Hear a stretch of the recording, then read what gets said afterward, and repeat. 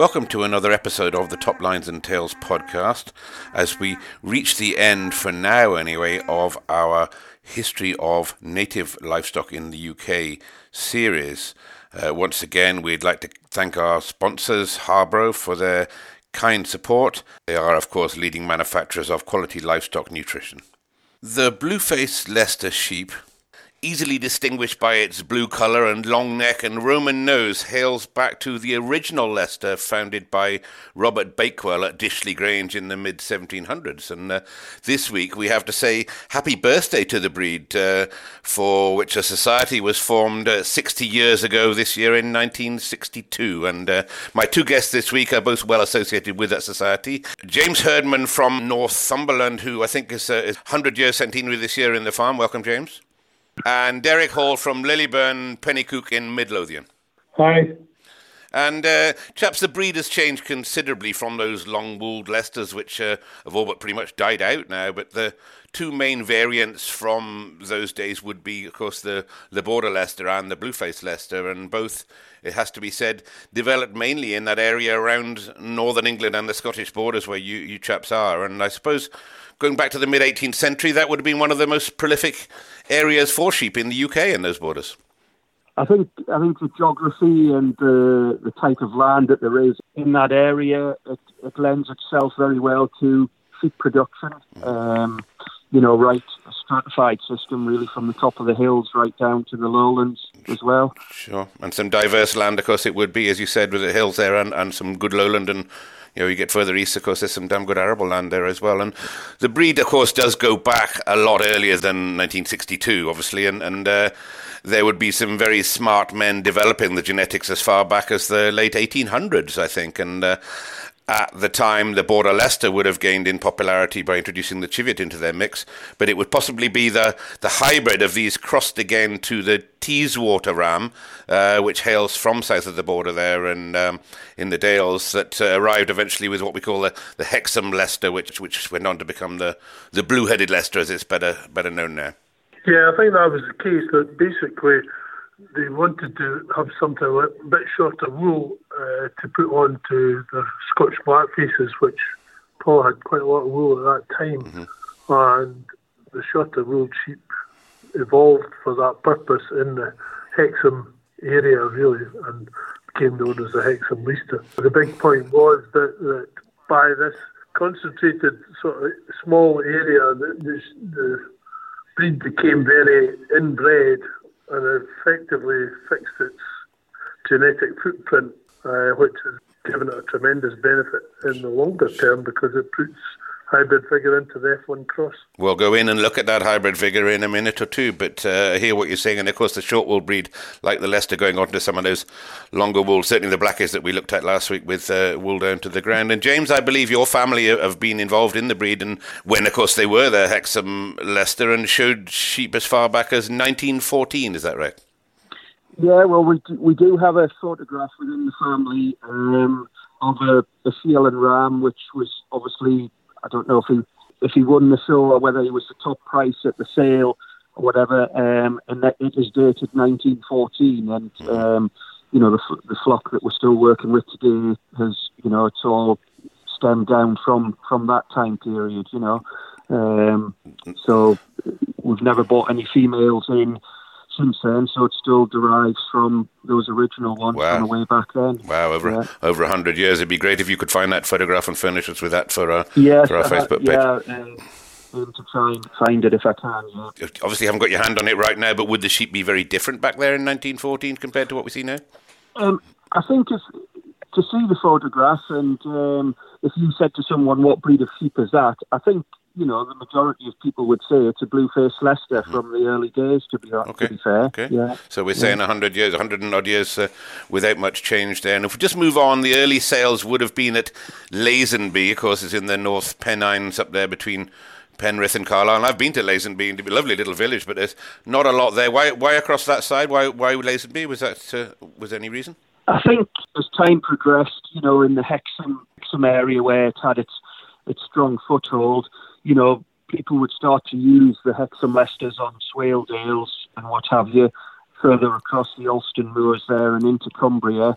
And I think that would that would be an evolution that a sale for Leicester Rams would start and take place at Lazenby, and certainly late 80s and into the 90s, Lazenby was a very, very strong sale, especially the Ram Lamb sale. They got huge numbers there. Certainly was a hotbed, of course. And the other sale, of course, would be Kelso. And James, I believe, again, going back there, I think your family said they topped that sale, and we can't quite remember exactly when it was that the Blue Leicesters came into Kelso. But, of course, the sale's been going since the late 1800s, I think, and the Blue Leicester would have been second fiddle to the Border Leicester back then. That's right, yeah. It was, the Border Leicesters certainly had the lion's share of the numbers on the Leicester front, but Blueface Leicesters, the popularity grew and grew. 1963, I think, would be the first society sale of Leicesters, but there had been there for a considerable time before that. In 1965, the Looker Hall flock from Northumberland, he had a consignment of 100 Blueface Leicester Shields at Kelso, which would be quite a sight to see. 100 off one consigner, wouldn't it? Just and that would be, especially early days back then. Would they be a fairly uniformed affair even back then? 100 sheep, much the same. I would imagine so. Yes. Yeah, I'm not old enough to remember that. No, of course not. But it would be quite a sight to see, I would imagine. I mean, even. I don't know if there's ever been a consignment of 100 rams of any breed at Kelso, to be honest. There has in the Cheroleys, I believe, had that achievement maybe later on, but one person putting 100 tups in there, but a hell of a sight for anybody. And other sales, of course, would be Hexham, would be the main sale, obviously being the Hexham Leicester as it was, and that would be a 2-day sale, I think, that one, maybe lambs and shearlings? They always had a sale day for shearlings, and then it was probably about a fortnight later they had a sale for ram lambs. So there was two considerable size sales there. Two separate sales rather than two back to back. And the one that I think everybody talks about, of course, is the one in Hawes. And I think that, although that isn't a 2-day sale, I think one or two people think it might be a 2-day sale because it takes a day to get over it. Yeah, well, it starts one day and it's usually the following day by the time it finishes. It can be 1:30 the following morning. I always remember at a council meeting, someone suggested it should be made into a 2-day sale, and someone shouted up from the back and said it already is. Derek will agree with this. The horse sale, it has a unique atmosphere of its own, really, and once it gets dark at night and what have you, just the whole atmosphere and the trade just seems to build and build. And, you quite often ask some of the consigners what time they would like to be sold in the sale, and they quite often say 9 o'clock at night. When everybody's had a dram, maybe, and get away a little bit, loosen the bits a bit. Well, possibly, yes. But, I mean, Derek sold at Hawes before then, what have you. I mean, you'll be able to enlighten on that side as well. Yeah, well, the best price I got ever was 11:45 at night. So, I haven't been in the market since 6 o'clock in the morning. Yeah. That's an endurance test, that one, isn't it? Yes, but people, it works, and there's no reason to change it, really, is there? No. When something not broken, why try and fix it? Sure. And another sale, I think you mentioned to me, James, would be a sale in Scotch Gap, and a man called Taz Thompson, who was some character by all accounts. Tell us a bit about him. Well, Tommy Thompson, I think he'd be quite instrumental in how the breed, got spread out around the UK, really. I mean, I can remember as a very young boy, sort of early to mid 1970s, as the mule ewe lambs trade was starting to get a hold and grow, and I can remember the Cruikshanks of Laidler Steel and the McGregor's Valensfold coming down to Scotch Gap with mule ewe lambs, because prior to that point, a lot of people up on Scotch side were using Border Leicesters and producing the Greyface, but they were producing mule lambs, and they brought them down to the sale at Scotch Gap to market them. And then as years went on, the Blueface Leicesters became more and more popular, and Tommy Thompson was selling Blueface Leicester tups at Kelso on behalf of consigners, and I think it was 1979 was the first year that a second ring of Blueface Leicesters was implemented due to the number of entries. It would be that from that point forward that the Greyface would disappear and the Scotch mule would get a real hold in Scotland. But also at the same time, Tommy saw the opportunity, and there was a lot of Welshmen coming up to the Hexham area to buy Blueface Leicester Tups to use on the Beulahs and what have you. And he saw there was an opportunity there to start and market Blueface Leicester Tups for people at the Built Wales ram sale. Okay. So he took, and then after he retired, I'm not quite sure when he retired, 1980s sometime, Laurie and Simon would sort of take over his consigners at Kelso, and Michael Walton and subsequently Andrew and Jack Walton took over his consigners and have grown the job down at Built Wales since. Michael, of course, is a well-known auctioneer, and we'll be looking at the auctioneers in a week or two's time. But yeah, well-known auctioneer and a great face in amongst the Suffolk and the Blue Leicester breed. And if we move on, of course, we're going to mention the cross because that's probably the whole gist of this podcast, or we'll go on to that anyway. But the three-quarter bred, originally the sheep would be going back in the 1850s, I suppose, when that would be a Border Leicester on a Scottish half-bred. But the first cross ewe wouldn't really come into favour in the UK until after the Second World War. But of course, that's what we just said, it gave a massive rise to the popularity of the Blueface Leicester producing this mule, Derek. The uniqueness of the genetics of Blueface Leicesters that gives it this tremendous boost in hybrid vigour. Really, there's no other breeds are able to put as much hybrid vigour into a cross than the Blueface Leicester, and that feeds down to your milkiness, your prolificacy, your longevity, your disease resistance, all the things that you want in a commercial ewe. And we've known about it for a long time, but it's not only recently that the science has come out that's sort of pointed the way as to why this is the case, and it all fits in with the line breeding way in the early days that fixed it totally different to any other breed. Yeah, it certainly has made the mule of any type the number one sort of cross for commercial ewe in the UK, really. We'll look at the makeup of the mules in a second because I think it's an interesting one. But as you said, it would be the bursters of mule that would push the blue to the fore, and it became the mainstay of the industries in the British Isles. And just to clarify for me before we get on to the other types of mule, that the Blueface on a Swaledale, that would be a northern mule, more your part of the world, James, and then the Scotch mule, yes. Scotch mule would be on a Blackie. Is that right? That's right. There's a north of England mule is what they're known as on the Swaledale. Mm-hmm.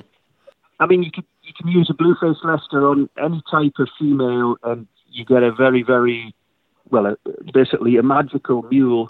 That's a top-notch commercial animal. Yeah. With great maternal traits, and I mean, I've got to admit, I've heard of them used on a lot of different breeds of ewes, but until listening to your Suffolk podcast with Michael Weaver. That was the first time I'd heard that Blueface Leicester's used on Suffolks, and that's a foundation of his commercial flock. It'd be big sheep, wouldn't they? Those would be. Yeah. Just clarify this because there's also a grey face, but the grey face would be a Border Leicester on a Blackie. Is that right? Another variant? Would I be? Yes. And we say. And I mean, there is still a few of them in Aberdeenshire. There's still a few get sold, but largely they're dying out really. Mm-hmm. In favour of the mule, okay, of all sorts. Mm-hmm. And folks from around the country would, my father included, would flock to Horse and Hexham to buy these mules in the 70s, as you said. In our case, down in the Midlands, we were replacing the crossbred Clun, which wasn't exactly a great mother, and although I probably upset all of Wales by saying that. And all of a sudden, our lambing percentage went up by 20-30%, and the lamb's weights improved dramatically. In fact, it's a remarkable creature, isn't it, the mule, as both of you all know. And as an arable farmer, he would judge his farm on the yield per acre, of what he produces grain-wise.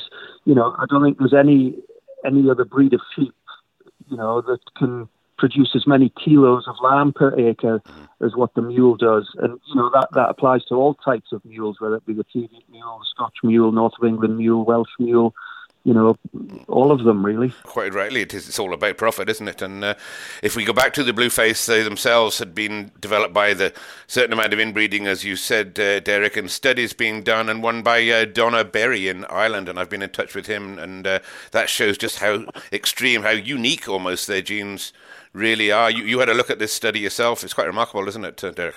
it really shows that most of the breeds in the UK are genetically fairly similar, with the exception of Border Leicesters and Blueface Leicesters.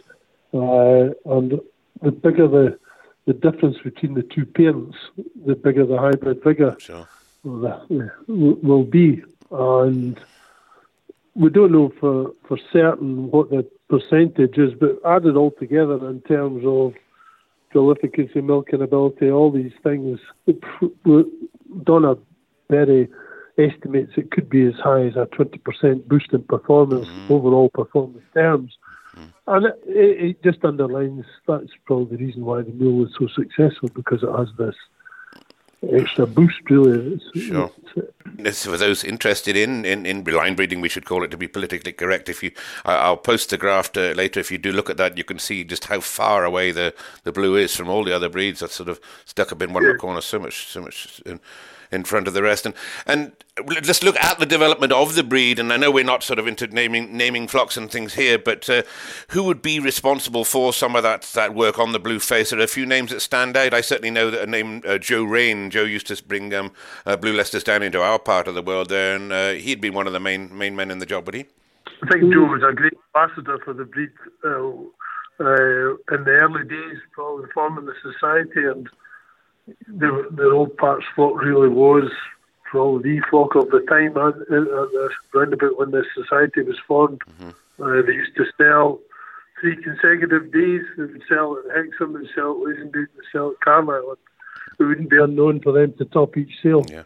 I think it's probably fair to say that, through a period of time there'll be probably very few flocks within the country which didn't have Old Parks blood used through them, really. And even nowadays, Joe's son David, he's still very much to the fore in the, he's a trustee of the association and everything, and he's still very much involved within the breed. Certainly a great name, a name that I remember, and my father certainly would buy his blues from him, and he'd ship them down to us, and it isn't just with the Northern Hill use that we mentioned that the cross worked in harmony, but also all around the country, and which is what you were alluding to.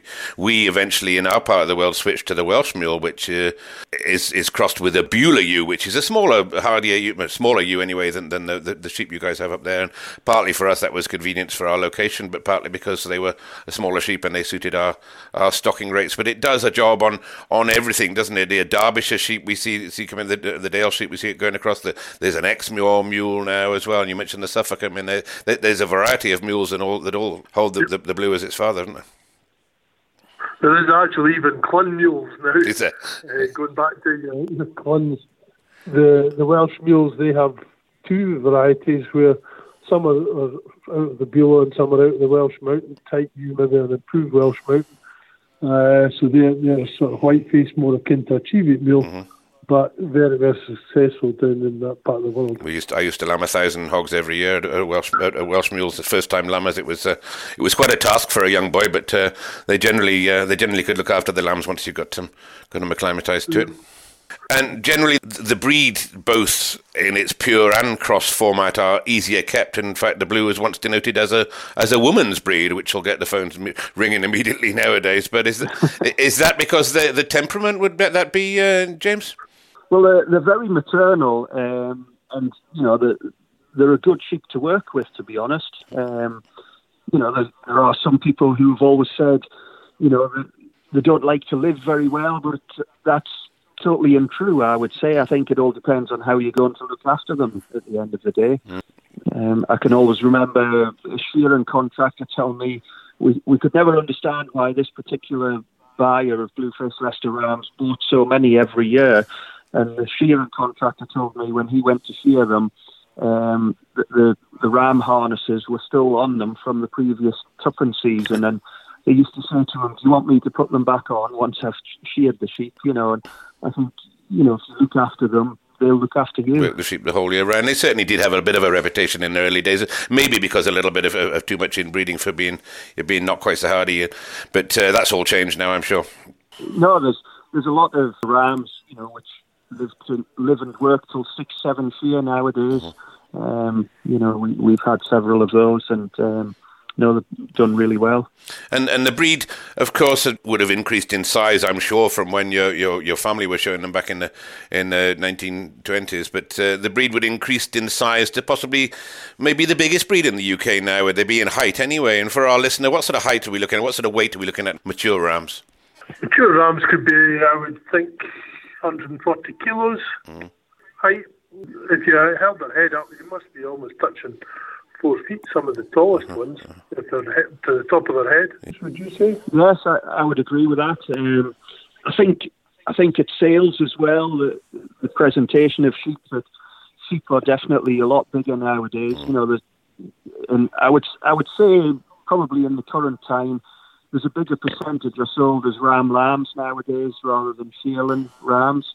And there are really some big lambs out there which are sold. But again, they'll only grow to their genetic potential, won't they? Yeah. They won't. And I think as well, a lot of shearlings which are sold, that a lot of them are what I would term progeny tested. They've been tried as ram lambs, and you can recommend how they're going to breed to potential purchasers. And there's not many other breeds can say that they're selling progeny tested shearling rams.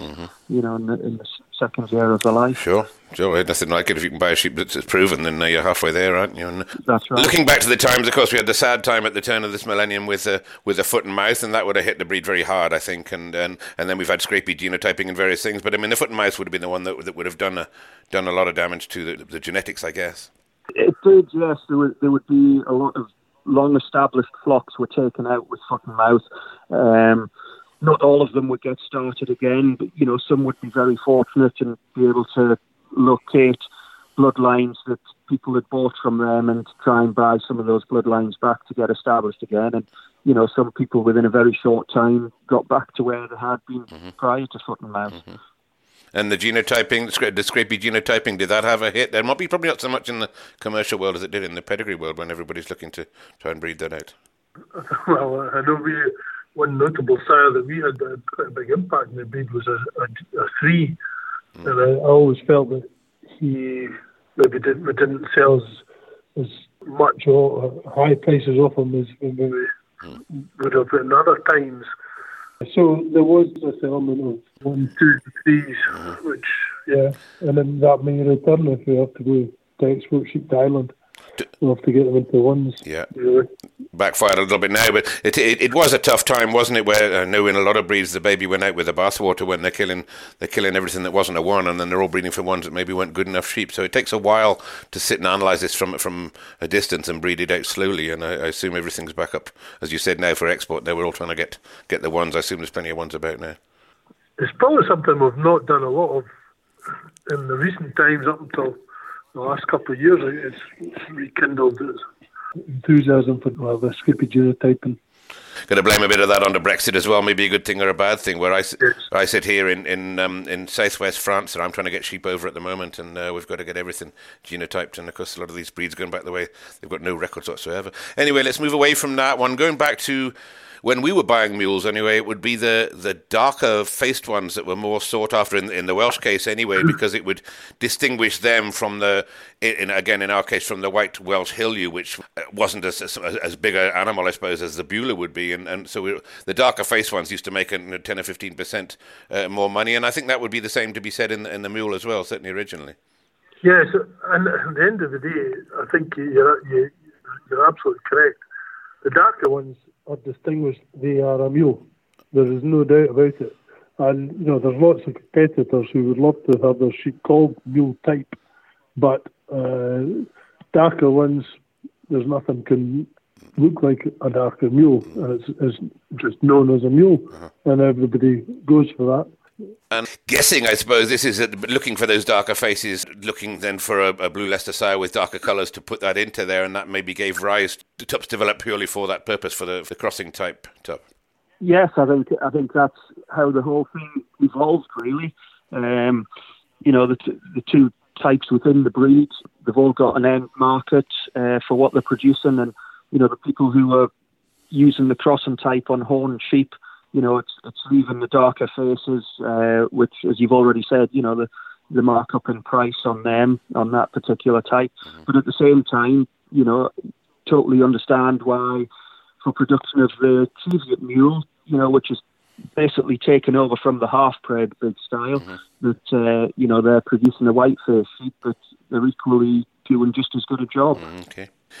I think both of you bred the traditional type blues before sort of moving on to the crossing side of it. And Derek, going back the way a few decades, I think you won the Highland Show with a top first Jasper in 1995. But yeah, I think that was probably the time that we felt our mules weren't good enough. And as James said, a lot, particularly selling at Kelso, we're purging the test in the tops, and we have to be really customer focused, and so at that time we felt, we need to get our meals better because that's going to help our Blueface Leicester trade, and that was why we made the switch. And we don't regret it, as James said, that if people are breeding Cheviot mules, then they look for a different type of Blueface Leicester, equally successful. But probably, I think, as James said, we're probably one of the most customer focused breeds. There is, because I don't know of any other breed that you can turn up and they'll say, yes, that'll breed you good mules, that'll not breed you good mules. And I think the honesty of the breeders is tremendous. People are fairly honest about how they're bred, good or bad. And because at the end of the day, we want people to come back. And so if you tell them what it's going to do and it does it, then they're going to be satisfied. That's great marketing, isn't it, when the repeat business comes back? And James, yourself, you bred traditional types too, but not for quite a long while, but we need to make sure we give that side of the breed a mention. And there's still to the fore, aren't there, the traditional side, and some great enthusiasts amongst them there. Would there be any numbers? So do many people breed both of them? I suppose that's something I'd ask. I can think of, I think the Alwynton flock, they still have 2 flocks within their farm and enterprise, but I can't think of many others nowadays that have both types. Mervyn Roberts would be the only other one, I think. Oh, yes, from Wales, yes. Okay. To our listener, of course, you are the Blue Leicester are all under one society and a close-knit outfit that you are. And I need to mention Fiona Sloan, who sent me quite a little bit of information. Now, Fletcher, of course, she gave me she did a lot of promotion work on the breed, and now you've got Helen Carr on the roll. But you haven't had many changes of staff at the top since in the last 60 years, have you? Well, since the society was formed in 1963, Helen is only our 6th secretary. Right. So we must be a pretty decent bunch of members to work with, I would say, because we certainly haven't had a big turnover of secretaries, that's for sure. I won't mention that some of the cattle breeds moving swiftly on, and there would be sales now, of course, right across the country, weren't there? Most of the breeding tups would be lambs, as you said, but yeah, there's society sales down in the south and in Wales and various things. They don't all have to traipse up to Scotland and North England to buy them these days, do they? Even Southern Ireland now has a sale, and there's numerous sales in Northern Ireland. There's a club down in Devon. They have a sale at Tavistock. So it is the length and breadth of the UK. And as I've said earlier, it's really there to suit all the different types of sheep. Sure. Because the blues get used in so many different types and geographically different types that they have a sale in the locality. I commentated this year at the Royal Highland Show on the classes. Rodney Blackwell made a tremendous job of judging there, and I think there was 1 or 2 main people, Low Arkland and McClimats at Kirkland, picking up the tickets between them. But there's a lot of people at the top of the breed, far too many to mention in that trad side, isn't it, to go through them all without upsetting anybody. But the traditional ones are very enthusiastic about that side of the breed, aren't they? I think both types are, full of enthusiastic members and supporters. And, you go to think back to the Highland Show, in recent years there's a huge crowd around the judging ring of both types, and the members of both types, they mix and socialise with each other just as well as anyone, really. Brilliant. The breed is actually, since the 2 sections are getting shown in different classes, the breed is more unified because the breeders, the best traditional blues are coming to the top and the best crossing ones are coming to the top, whereas in the past where they were mixed, there was a lot of animosity about who was judging and whatnot. So splitting the sections has been one of the best things that's happened. I was going to mention that because both of you will be judges, of course, and just what it was the split in the two breeds, because you couldn't. I mean, it's very difficult, as we've talked in other breeds on these podcasts. It's very difficult to judge 2 or 3 different types of sheep in the same ring with one judge who will favour one side. So when did they split those? When did they split the judging away from each other? It's probably been within the last 10 years or so, I would say, really. That a lot of the sales, they evolved themselves, horses, it's all crossing type sheep. The Carlisle sale, they've actually in recent years split the 2 rings so that they've got one ring going at the same time with traditional type and the other ring with crossing type. And again, it works very well. There's very good prices with both types of sheep. Mm-hmm. One of the slogans that is used on the society stand at various shows and sheep events is "diversity is our strength," and I think it's only 4 words, but it's very, very true. True. Okay. Yeah, that's diversity. Of course, is exactly where you are with 2 different types, and we mentioned the sales, and of course, there's female sales now as well. Some of the females are in demand, obviously, and some big prices we're seeing recently. It's January, I think, your in-lamb sale, but that's going a bomb, isn't it? It is, yeah. And again, in recent years, that's another aspect that's taken off within the breed, that female sales have, they're flying nowadays, and, people target consignments of sheep towards those female sales on an annual basis nowadays. Something that crops up regularly when we chat about these things, of course, is the flushing, or the element of just be able to spread the genes wider. Would some people be targeting those sales, paying a big price for 1 or 2, and then using flushing to spread those genes evenly? Is a lot of that being done now in the breed? There's a fair bit of embryo transfer done, I think. We reckon about 10% of the lambs born are embryo transfer. Okay. So there's a fair bit of that getting done, particularly in some of the bigger flocks. So larger number of lambs on the ground. They might not have the most blueface lister used, but they have the most blueface lister lambs getting registered. 10% would certainly be lower than the Texel breed. and Derek, you've worked quite closely with the mule group. I think the Scotch Mule Breed was within the society, perhaps? So I suppose the background to that was that we felt that the best way to promote blueface listers was to promote mules. Mm-hmm. So I'm chairman of the Mule Group, which is a group that have come together from all North England mules, Highland mules, Scotch mules, and Welsh mules, and if the TV mules form an association, they'll come in as well. And what we're doing is we're trying to promote just the message about the mules, because largely the hybrid vigor story has been it's old news, and I think that what Donna Berry did gave us fresh impetus that this is a story that's worth revisiting. Okay. And so that's really what we've tried to push hard through the Mule Group. Okay. And going on to the crossing type, and of course for those who aren't aware, they tend to have a darker, patchier face, which of course signifies those darker mules. And I'm going to ask this because my listener will ask me, was something being bred back into those just to try and achieve that bit more darkness? Is there a snitch or something else coming in there, or is it just natural selection? I think it would be natural selection. I think, years ago there would be a breeder that would, again, he would, coming back to the progeny test, and he would use a ram and really like the dark-faced mules at left, and he would use it over his own ewes, and, there would be more and more colour appear in them. And for a while, a lot of breeders would, they were trying to buy the colour as much as possible. Uh-huh. But fashions within a breed change and evolve all the time. Mm-hmm. But I think, from outsiders, the difference in the types within the Leicester breed is it's distinguished by the colour. Yeah. And it's easier to see by people. I mean, just to use the Texels as an example, the Ram Lamb market at the Lanark sales and what have you, it's catering for a different market to what the commercial shearlings are at Kelso. True. In the Texel breed, so it's there and it's present in every breed, really, the different types and that. But I think it's a lot more easily distinguished in the Leicesters because of the involvement of the colour. Would I be right in thinking the crossing breed sheep would be a bit bigger, or is that just a myth?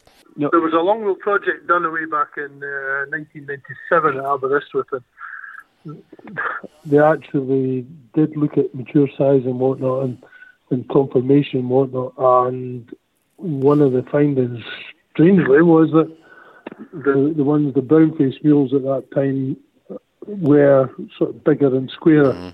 And, I think it was probably a surprise. There's maybe not the difference now, but at that time, in 97, Aberystwyth did a lot of work on it, and then I think it did sort of indicate that there was a slight difference, but that might have changed now. Certainly, Dewey Jones will be involved in that, and they did do a lot of work there, in a lot of breeds, and looking at the crossing breed, we see quite a few serious names, what I would call serious names, in amongst the Blackie breeders, the likes of Midlock, Allenfold that you mentioned, Nunsclute, these sort of guys, and they're majoring very much in the crossing side of it now, and the prices are starting to get very serious, aren't they? And there's a few tops now notching up their £20,000-30,000 mark, James. Yes, well, at Hall's sale last September there, the breed record was broken twice within the same sale. Prior to that, it had been 37,000 for a Midlock Ram Lamb from about 3 or 4 years ago, and they broke the record at 40,000. But then later in the sale, the Riddens flock run by the Porter family, they smashed that and sold the one at 65,000. I think that's something nowadays as well, probably on the back of AI and flushing. That years ago people bought their own stock ram outright, but nowadays, with the influence of AI and flushing, syndicates get together to buy these better rams, and that's driven the top end of the prices with them. If you get 2 or 3 syndicates going on the same sheep, it can make them a lot dearer. Certainly, something was discussed last week in the Blackie breed, and as I said, nobody goes there to try and spend a lot of money, but sometimes you've got to get your guys together to get what you want. And as I said, I commentated on the sheep at the Royal Highland Showcase this year, and in the crossing ring there was a lamb from Andrew McQuiston that literally took my eye as soon as it came in the ring. A real show beast, I think, and I think she went on to win the interbreed. They're striking. They're an eye-catching breed, aren't they, these crosses? It was a first-class animal, really, and Andrew's always had a lot of good clashing females. He's got a really good line. And I think the good thing of that is that it shows that Blueface Leicesters are a serious contender in the sheep industry now. I think 10 years ago you wouldn't have expected a Blueface Leicester to be competing in an interbreed or having a chance of winning an interbreed, and now it's fairly common, and partly because of the size and scale that you talked about. A big ram or something is quite an impressive animal when it's standing in an interbreed ring. She was winning it by a country mile, if you ask me, but I wasn't the judge. But I think he agreed with me on that one. And we mentioned Wales earlier on, and a name I will mention we used to buy our tups from is Richard Thomas at the Tanhouse, and we buy tups off his father, of course, going back the way, and a great family, a great stalwart for the breed down there. And I think there's a bit of blood in your flock, Derek, isn't there, with a B4 ram? Yeah, we used B4 for quite a number of years, very successful, and actually, I was speaking to Alan White, who we shared the tup with, and he said he had 4 lambs born to B4 this time again. Okay. So that's quite old semen. So he was certainly a first-class animal. It was just absolutely solid. And he had a great impact in the flock. I know we can't mention all the sheep in this breed. Are there a few others that in amongst the breed that have made their mark, or is it just generally different sheep for different people? Probably different sheep for different people. There's some that maybe have stood out up in the north here where we're crossing in Blackies, and it's maybe slightly different in the south crossing in Swales. So yes, I think it's. I mean, even when we talk about syndicates getting together, you quite often see a tup bought by 2 or 3 people. He might really click with one flock's females and doesn't do quite so well with the other ones. But that's just the makeup of the genetic footprint of everybody's flocks being slightly different, and how they all just knit together or don't knit. James, you've been involved in the society, of course, for a long time. I've been on the council since it was set up. It was changed from basically a committee to the council. I think that was in the early 1990s, and I've served on the North East region and the National Council since then, and I did do a spell as I was actually North East chairman during foot and mouth time, which was quite difficult trying to coordinate how we were going to work sales or potential sales. Sure. And Derek, you too have been involved heavily with the society. Same as James, chairman of the Scottish region. I've been on council for quite a long time. Not as long as James, but... And you chaps being involved in the society, which side of the breed would be more vibrant these days? Would that be a fair question? Is there what a lean towards one side or the other, or are we 50-50 down the middle? I think we're all one breed and everyone works together. You know, the council has a good cross-section of traditional type breeders and crossing type breeders, and we all reach amicable decisions and what have you within council, I would say. And numbers-wise within the breed, sheep-wise? I think there's probably slightly more crossing type sheep, maybe, would you say 60% to 40%? It's not something you could actually split out on a database, but if you look at the numbers that are sold, you're probably a bit right, James, I would think. Okay. Not meant to be a loaded question, it was just sort of a question that I know our listeners out with the breed would be looking at. And I suppose if you linked it back into the mule numbers, the North England mule is the most numerous sheep in the UK. Is it? 12 million. Mm-hmm. And then I think if you look at Cheviots and Welsh mules, I'm guessing they're maybe about, added together, maybe about another 5 million. So that, it's heavily weighted in favour of the North England mule. Sure. So that it's hard to actually put a figure on it, but it possibly indicates it might be nearer to 70-30. Okay, that makes sense when we're all out to breed those mules, and that is not only the most numerous, that probably makes up close under half of the population of the sheep in the country. And I mentioned at the beginning of this piece there that you guys have got a celebratory birthday this year. Congratulations! And what plans are there so our listeners can maybe join in? Are you going to have a few parties and shindigs and maybe a bit of a soiree at the Highland Show or something? Well, we'll always have a soiree at the Highland Show. Yes. It'd be good to see you there this year, Andy, if you're at the Highland Show. I will, thank you, yeah. It's great of it. Yes, 5 o'clock on the Friday night, yeah. Okay. I think they're still making other plans. They're looking to try and maybe have something in the back end, but it's very difficult. It's still in certain times. Sure. I've got COVID right here now. I'm tested positive, so we still don't really. We're not totally out of the weeds really, and I think it's maybe quite difficult to plan these things. Just don't want to go hell for leather on a big event, and it could. Sure. Well, might not happen.